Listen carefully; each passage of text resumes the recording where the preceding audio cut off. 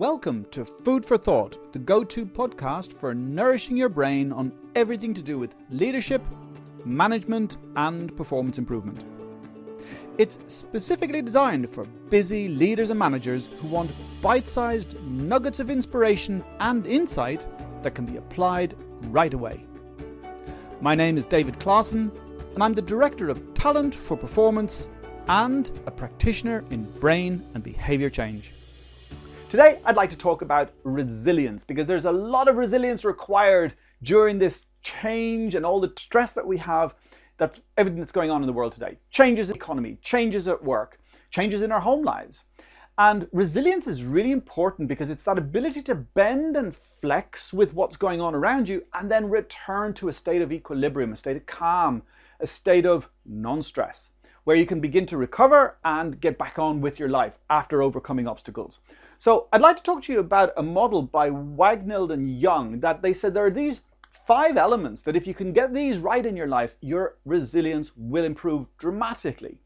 And what they say is that it's a lot to do with about purpose. And in many of these videos, I've talked about the importance of purpose, being clear about what gets you up in the morning, being clear about the meaning of your life, of what you do, the work you do, the relationships that you have, and them having meaning beyond just the day-to-day, oh, I'll achieve this or I'll achieve that, but having a greater sense of purpose. And the next one is perseverance, that ability to have grit, that tenacity to overcome obstacles because you're clear about your purpose and the obstacles are a temporary setback. They're not something that's overwhelming and going to stall you in your tracks.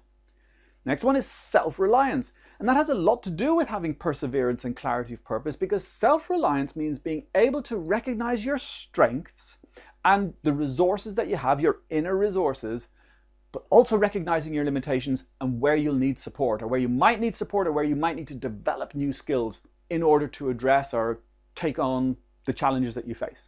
And the next one is equanimity. And that's a very interesting term that I've spent many courses contemplating what equanimity really means. And it's about being able to have a calm, mindful awareness of everything that's going on in your life and letting the past be the past and not worrying about the future because it hasn't happened yet and maintaining a positive outlook. Final one is authenticity, and that's being able to understand your values, what's dear to you, what's important to you, and living in accordance with those values. So when it comes to resilience, contemplate these areas and remember, stay curious. Thank you for listening to this episode of Food for Thought. Remember to subscribe and please share the podcast with people you know who have an appetite for inspiration and insight. You can contact me via the email in the show notes, and you can visit our website at www.talentforperformance.co.uk for the latest thinking on creating clarity, inspiring people, and driving performance.